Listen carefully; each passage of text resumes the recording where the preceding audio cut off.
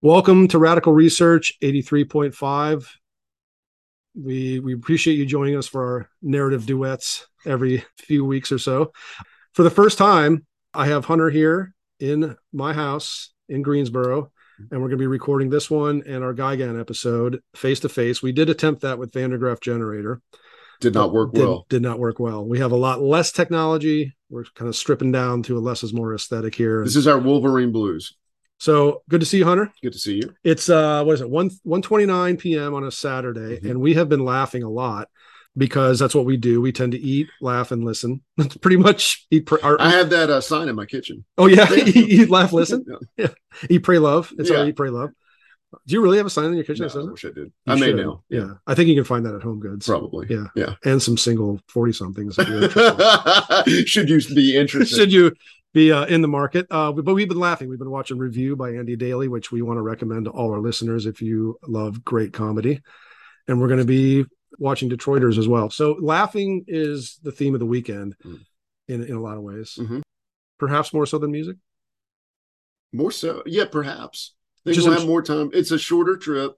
And it's a shorter trip. We want to pack in the laughs. Yeah, we want to pack in the laughs. We do listen to a lot of music separately. We love to do it together, and we will get a few hours to do it together. Yep.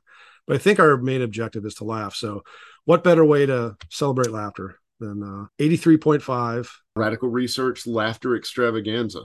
So somebody, I think, was it Chris Rushing, the guitarist in Canvas Solaris, gave you this idea? Chris, yes. And we have talked about and laughed about laughter in metal. What about this metal stuff? Because we could go outside of metal. Right. Oh, yeah. There's plenty of laughter but outside. Metal is maniacal, if nothing else. Right. The type of laughter. Yeah. I think it varies. I think that we are providing comprehensive survey of the possibilities of laughter in metal.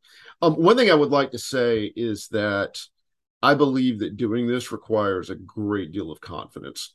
Like if you're the artist. Yeah, if you're the artist. Okay. Not what we're doing. right. It requires absolutely. I'm pretty comfortable. I don't know. No. You could do this with very low self-esteem and be fine. But getting in a recording as we are proving right now. Right. But being in a recording booth with a producer or your band seriously watching you, right, and pulling off a convincing laugh. That's an impressive feat to me. That's true. And we're going to jump to the first one, the most obvious one, and certainly the master of it, King Diamond, because in Merciful Fate, in King Diamond, Mr. King Diamond likes to squeeze in laughs a lot. So there's a guy on YouTube who's posted all of them in about 1:07. Yeah. So we're going to start there. And this is an obvious one because he's a bit of a character. He's playing a character. It's theatrical. It's story centric, it's conceptual. So laughter here makes maybe a little more sense and maybe isn't quite as much of a brave thing or a brave step as maybe some of the bands will survey as well. But here we go. Somebody who has absolutely no compunction about laughing in metal.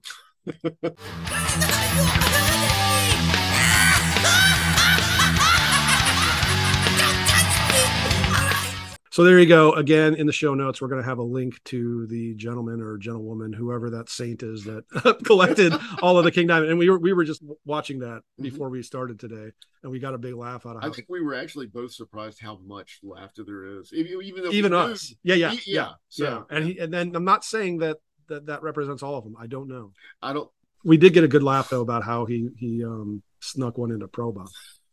One song, a one-off album, and you know what, you're getting a laugh, and you were like, "This is in my contract," and Dave Grohl's like, "Well, okay, fair enough. I want King Diamond. I guess I'll take a laugh." Moving on, as I was listening to Testament's "The Legacy" most recently, I listened to it twice, as you do when you're circling around a favorite album. One of my very favorite Testament songs is "Curse of the Legions of Death." Just this short burst of dark energy. It's fantastic. And there's a really fantastic Chuck Billy laugh at the end of that one. So let's sample that one. Let's.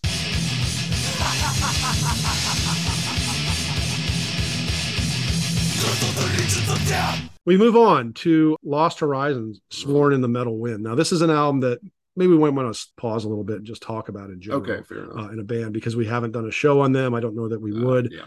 However, this has always been a favorite band. Just a quick thought on Lost Horizon and the laugher in the band, Daniel Hyman. I think maybe the most gifted vocalist in heavy metal history. I'm not making any real arguments here because Halford comes to mind. Halford does come to mind. Jeff Tate at his peak. Sure. Yes. Anyway. Sure.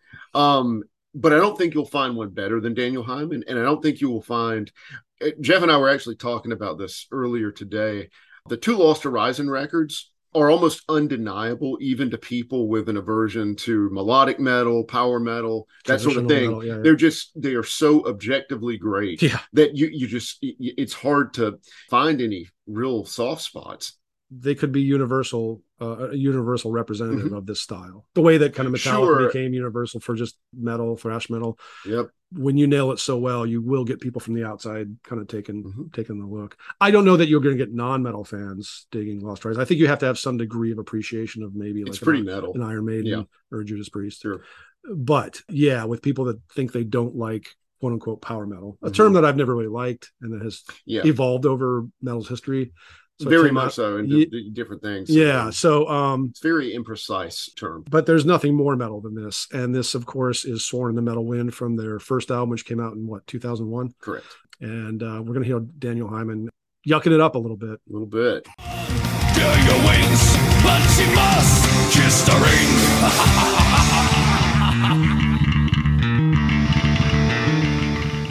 No segue here, man. I can't wait to get to the next one. I believe you just heard this one for the first time, right? Yes. Yeah, okay. This is Cam Lee from a 1986 era Massacre demo, Aggressive Tyrant.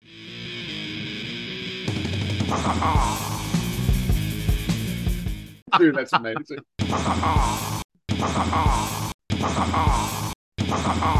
Yeah, I mean, that's worth playing 5 times in a row, I think.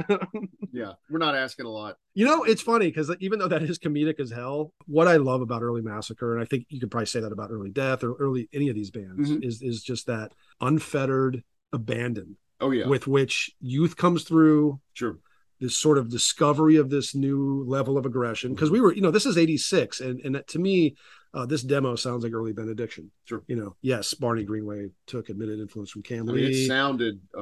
It sounds like death metal. Yeah. It's not, something on the verge of death metal. No, exactly. So I feel like, why not the first death metal laugh? That could be it. We'll see. We'll have to go back, maybe listen to some earlier Death. Okay. But that's another time. Let's jump. Let's end.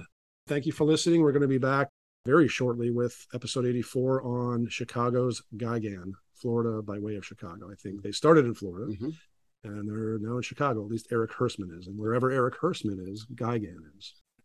How about this one? Yes, this is definitely the cockiest, most defiant laugh of this program. We're going to hear a little bit from In My Darkest Hour off of the third Megadeth record. So far, so good. So what? And, Mustaine is a classic sneer. And we were like, no sneers on this one. Let's look for a laugh. And we got a laugh. We got a laugh. He's a man of many talents. He really is. Enjoy. Be back soon.